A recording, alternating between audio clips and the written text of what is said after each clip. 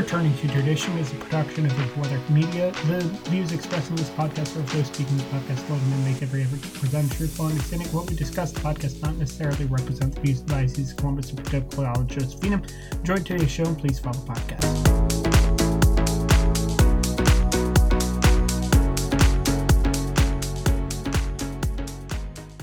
Hello, everybody, and welcome to Returning to Tradition. My name is Chris Dixon, your best host. And my name is Emma Singletary, the host who's actually leading this episode. So we'll let you guys decide who the best is there, you know? Yeah, today we're talking about the conversion of St. Paul because today, that is January 25th, is the Feast of the Conversion of St. Paul. So, if you're listening on the day, I guess it works. But if not, then save this information for next January 25th. Stop listening now and come back to this in a year. No, but... or listen to it now and next year. You know, there you go. Even always better. some good information. Oh. No, this is exciting because I didn't really know this was a feast day, and it's kind of fun. Yeah. Kind of fun. So... kind of cool. What do you have to share with the class today? So St. Paul. Okay, so here's the deal, guys. Chris was like, Emma, you're going to lead this podcast. And I said, cool. And I did research about 2 hours ago before my first online class because it's snowing right now. And as I'm getting research, and I was like, honestly, I can do all the preparation in the world. Chris is still going to have his own thing in mind to share. So I was like, you know what? I'm not going to stress about this too much. So I kind of did some stuff that I think is really cool that I don't think Chris would have thought about. So that's what we're going to get into. Well, that's why you're leading the episode, is because Chris didn't want to think about anything. So, you know. What can I say? I just think more than Chris. That's on tape right now. But, so we're going to get started about, we're talking about the conversion of Paul, St. Paul. And as everyone knows, that conversion was signified with, a change in name. Replacing his identity into Christ from Saul to Paul. So I was thinking about it. I was like, you know what? Let's get to the root of what these names mean. So fun fact, Paul or Saul, his OG name, is the Hebrew word for Saul was Shaul, which I'm pronouncing so wrong, which means fox, which I was like, yeah, that's cool, but has nothing to do with his story. So I was like, let's look a little bit deeper. And so fun part about Paul is he literally was the most diverse human being. He was Jewish, Roman, but also spoke Greek. So there's a lot of mix in him. So his name gets a lot of mixes, you know? So we go from Saul, and his Jewish name is Saul because he was Jewish. And so that name in late Latin Saul from the Greek Saul is from the Hebrew Shaul, which is, it means asked for or from God, which is really interesting because to have a name that means in Hebrew from God, and then to be prosecuting the Hebrew people, the Jewish people, for so long, oof, that's rough. But then if we go into a little bit more of a detailed thing, that Jewish name of Saul is, another Hebrew translation is Sheol, which originally means to be desired. And I was like, that's cool, but not that cool. And so something I've been really into is finding words in the Bible, finding the Jewish word, or not the Jewish, the Hebrew word for it. And then the cool thing about Hebrew is that each one of the characters means something. So all together it means something, but then if you take the 3 characters that make up the name of Sheol, which I'm pronouncing all of this wrong. Just take this all with a grain of salt, guys.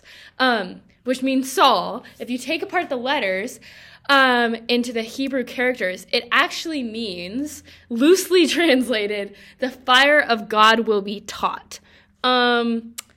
Which was the answer that I was looking for. I just kept looking until I got to something that was cool. And I was like, how cool is that? That his name literally means like the fire of God will be taught, which is like the Holy Spirit will be shared, which is exactly what Paul's mission was when he went on his crazy excursions to share the gospel. Arguably like one of the most like traversed of the apostles. Like he went so many places, which we'll get into later.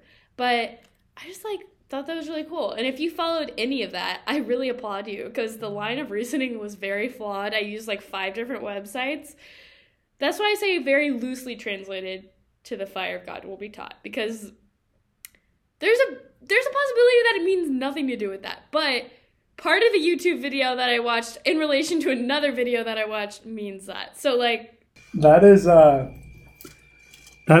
sounds like you did some sort of research. I'm not sure if it's quality research, but but you know, the thought was there. You learned something, and you got some insight about Paul, so I'll count that as a win, I guess. You know, Emma, you got slightly educated today. Yeah. So I mean, I guess we can't complain about that. And yeah, I mean, Paul was like the guy who went after Christians.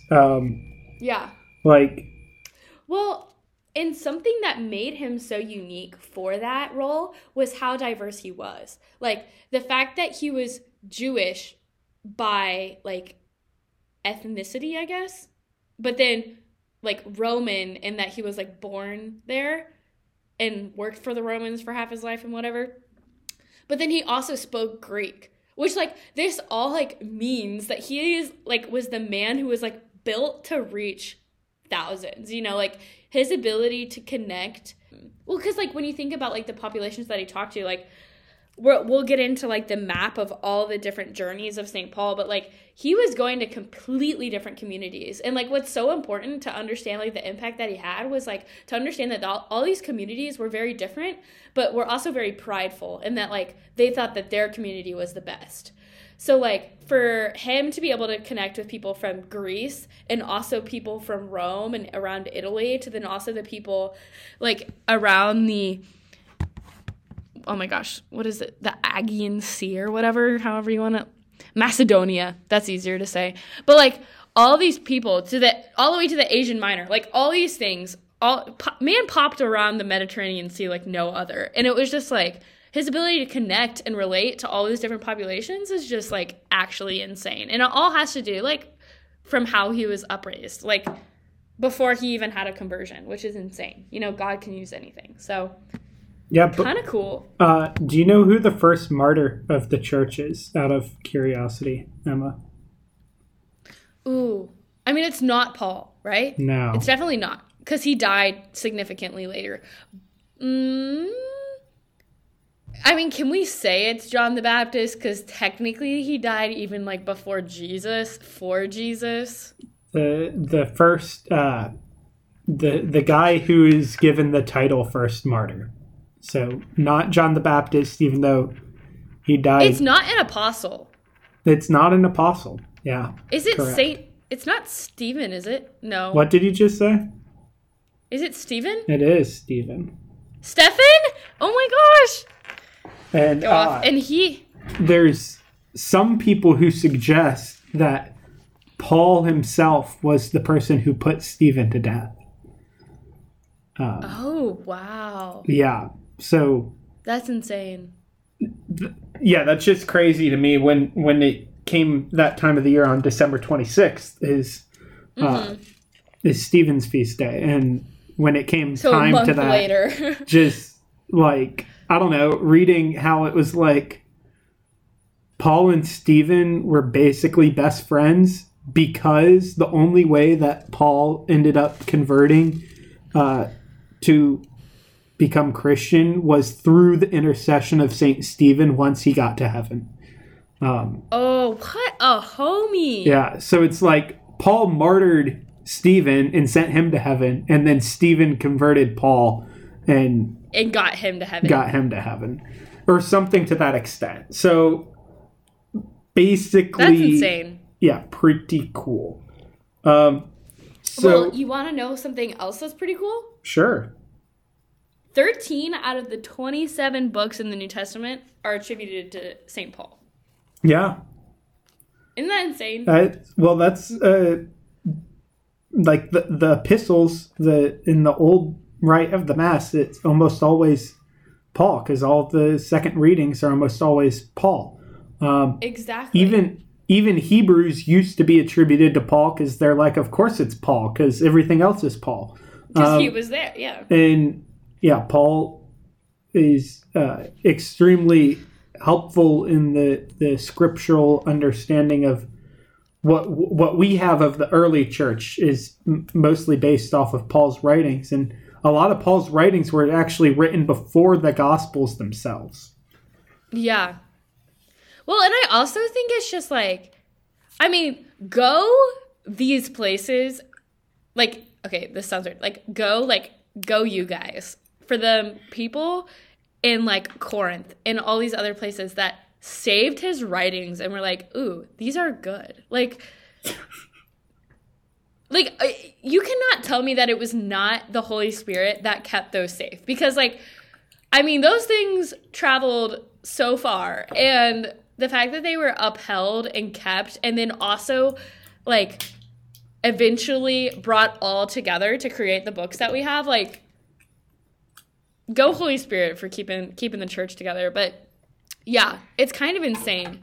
Another fun fact, it's believed that St. Paul was also a tent maker, as a way to make some cash, I guess, when he wasn't persecuting Christians and working for the Roman government and or preaching the gospel in foreign cities or in jail.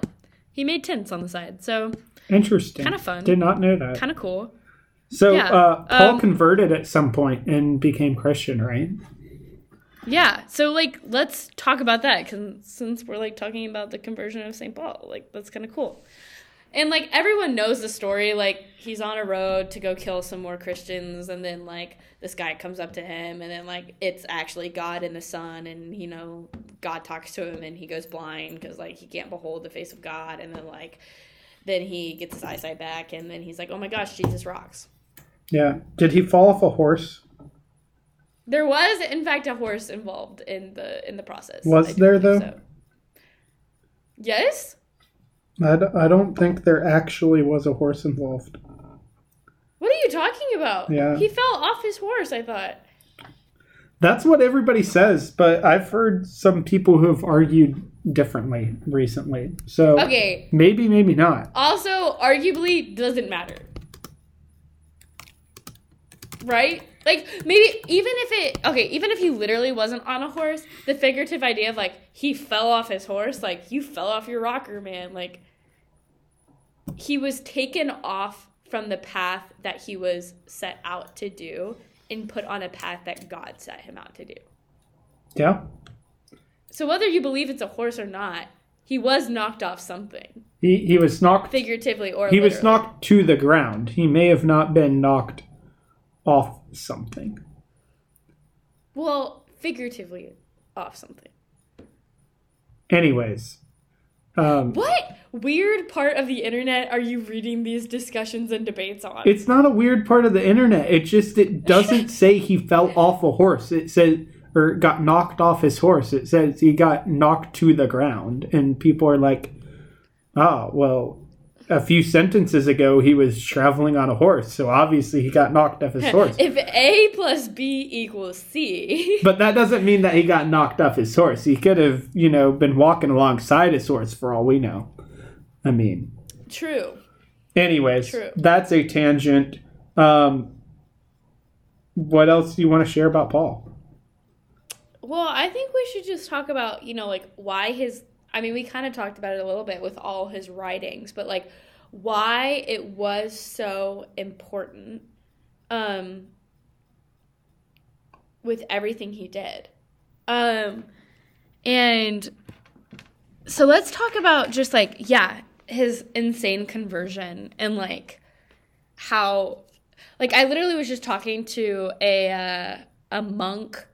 He's a father brother, which is kind of cool. I love the double guys who just, like, become a brother and they're, like, I need to be a father, or like are a father, and like I need to become a brother. Like just kind of cool. But he is from the monastery at St. Gregory's Abbey in Shawnee, Oklahoma, which I thought was shut down, but just the school is shut down. The monks still live there. And had a fascinating conversation with him about that. Long story short, he was talking about how he's actually a convert to the faith, and St. Paul's conversion was actually the day that some of his family started converting to the faith as well. So just kind of like cool to see like the power of that conversion still like affecting people today and bringing more people to Christ, even though that conversion happened thousands of years ago.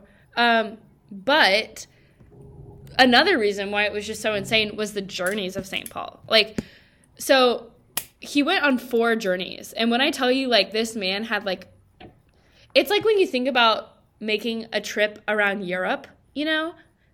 He had, like, 4 of those throughout the Mediterranean Sea and slightly beyond, just sharing the gospel. And, like, I would argue, like, he probably traveled more than, like, 90% of people would have traveled in this day and age. Like, he went all the way from, like, over by Arabia all the way to Rome. And that's not, like, a small journey to do without, like, effective modes of travel. So, kind of cool. He just, like, just was able to impact so many people. I mean, every major city that you could think of from Arabia through the Asian Minor, up through Macedonia, Greece, Italy, like literally everywhere. Several different islands. And man was on a roll for a really long time, just like impacting people to the point to where like some of the people, and he writes about this in his letters as well, but there was actually a reading just I think it was on Sunday, maybe, about the divisions in the church. How like people are saying that he is God and other people are saying this person's God. But like he had such an impact that people literally thought that he was the Messiah. And he had to keep on reminding them, like, guys, I'm not the Messiah. I just really believe in him. And so like it's just insane to see like, the impact that he had. Yeah. So listen to your readings, people. But unfortunately, that all came to a close when he died. But, like, not actually to a close because he wrote all these letters that still live on today. But, like, so he's captured, like, a couple times, goes to prison, you know, hides on islands sometimes. Man just had a time with the government because, you know, sometimes the Roman government didn't really like it when people were Roman and then, you know, turned their back on them and started doing the opposite of what they wanted them to do. So he was hated by a lot of people, but also loved by a lot of people. And fun fact, they don't actually know all the details of his death, which I think is actually really interesting because when you think about it, when you think about how influential Paul was, it was like through his writings. So like if he wasn't writing about his own death, like he couldn't write about his own death. Thus, we don't have a lot of details. Does that make sense? I don't think that makes sense. But in my head, I was like, well, yeah, because the person who would write about his death would be him, but he's dead. So like, R.I.P. But we don't have all the details, but it's believed for sure that he was martyred. And a lot of people, it's commonly believed that he was beheaded by Rome in the persecution of Christians by Rome, which is just so interesting of like how what he did before he had his conversion is actually the way that he died. Supposedly, we don't know that for sure, but kind of just powerful that whole turnaround. But yeah, St. Paul's a pretty cool dude. And today, January 25th, is a great day to lift up all the people in your life and pray for their conversions, but also to thank God for encountering you and converting you. Whether you were a cradle Catholic or not, you've had a deep encounter with Christ in some way. If you are still strong in your faith, you've encountered Christ, I'm sure. So being grateful for those times and those many conversions that we have, but then also praying and lifting up in prayer the people who we know that Christ desires and haven't encountered him yet. But yeah, St. Paul, pretty cool guy. Yeah, for sure. Foxy, you might also say, cool since his name means about fox. St. Paul, not really about him himself, but him and St. Peter are like two weird feasts of the church, because rather than having like the feast of St. Paul and then like later in the year the feast of St. Peter, we have the feast of St. Peter and Paul together. We have the feast of the conversion of St. Paul, and we have the feast of the chair of St. Peter. So like, I don't know, that's kind of crazy. That is very interesting. I wonder why it is that way. Actually, last year, I believe we recorded an episode on the. It was one of last season's episode about the seminary application, and we recorded it on the feast of the chair of St. Peter, and we released it on the feast of Peter and Paul. So Peter and Paul, two core guys of the church, and obviously for converts, Paul is a huge inspiration, as Emma mentioned. So, yeah, doesn't matter your past sins. You could have killed somebody, and you can still become one of the greatest saints of the church. So, in fact, God might use that. You know? So, yeah, and he's pretty cool like that. Maybe he didn't travel as far as we do today. Like Rome to Damascus Oklahoma is 2/3 the length of New York to San Francisco. So like, it's not super far by today's standards, but by the standards in the day, again, like Emma said, nobody traveled that much. Like, you weren't gonna walk for that many days. If someone walks 2/3 of the difference from New York to San Francisco preaching the gospel, you deserve to become a saint. Yeah, I would probably arguably, agree unless you are a terrible person. But like that, like even right. But if you were a terrible today, person beforehand, and then like you go and do that for the rest of your life, like, you know, no wonder he's a saint, right? Yeah, no, you look at his life and you're like, oh my gosh, like, you're insane. Like, could you imagine? I imagine that it probably was so hard for the apostles to, like, I mean, they go through the process of Jesus dying and then go through the process of, you know, figuring out that, like, Judas, like, you know, betrayed Christ and betrayed them. And then looking like, okay, we need someone. But, like, how hard that must have been, because the apostles had a very unique burden of knowing who the Messiah was and knowing Christ and knowing things about him before a lot of people did. I mean, Jesus worked miracles and experienced things in front of the apostles and said, do not tell anyone yet, you know, wait. And so, like, they had to bear this unique cross of, like, knowing before everyone else.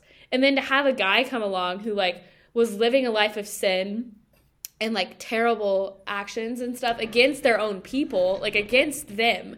Like, Paul persecuted the apostles before he became one, you know, like, and so it was just, like, it's kind of insane to think about, you know, like, the apostles must have had some type of amazing grace to, like, accept him and love him in the way that they did, but, like, God still called him. Like, God calls all of us, no matter what we've done, and just, like, how incredibly awesome that is. But then also, as people who know the truth of Christ, like, to also be willing to accept people, you know, wherever they're at, because that's what the apostles did. You know, they just trusted that the Lord had a plan and that, like, this guy was here for a reason, and he turns out to write more books than they did, you know, like, just kind of insane. But that's my spiel. Yeah.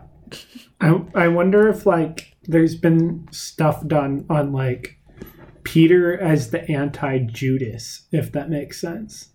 You know? Like, wait, you mean Saul as the or Paul as the anti-Judas, or Peter? Yeah, Paul. Okay. I was like, why would Peter be the anti-Judas? Paul as the anti-Judas. Because, like, you know, they had basically opposite lives. Like, yeah, one had a good life and then... Right, one had a good life and then gave it up for himself, and then one had a life of death and destruction and then gave it up to Christ. So, you know, I don't know. That's kind of crazy. That's powerful stuff, guys. But that's also all the time we have for today. So I guess you'll have to come back next episode to talk about what is a diocesan merger. That'll be a fun episode. Dude, that will be fascinating. And I will tell you what, like, guys, when I tell you that the knowledge of this podcast that seems so irrelevant to daily conversations actually comes in handy sometimes. Like, I have had 2 conversations with people, and literally I was like, I don't have time to fully explain this right now, but if you go to this episode, Chris explains it really well. And it's about, like, the process of seminary and the differences and stuff. And, like, you know, you'll never know when you'll need some information about a diocesan merger, you know? Because, honestly, it's happening more frequently than we think right now. It's probably going to become pretty commonplace over the United States. So, have fun with that. I can't tell if it's sad or good or bad, but we'll figure it out next week. So come back next week and we'll talk some more about that.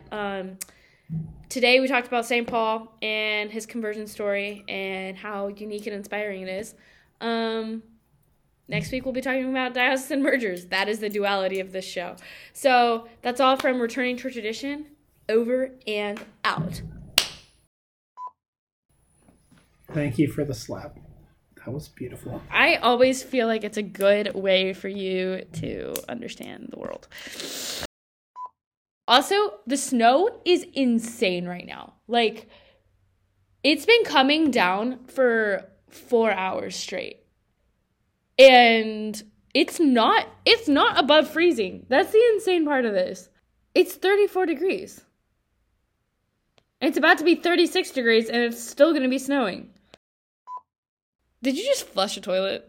I am always at risk of peeing my pants, so I need to be within 100 feet or 10 feet of a toilet at all times. Dude, I have peed my pants so many times the last year.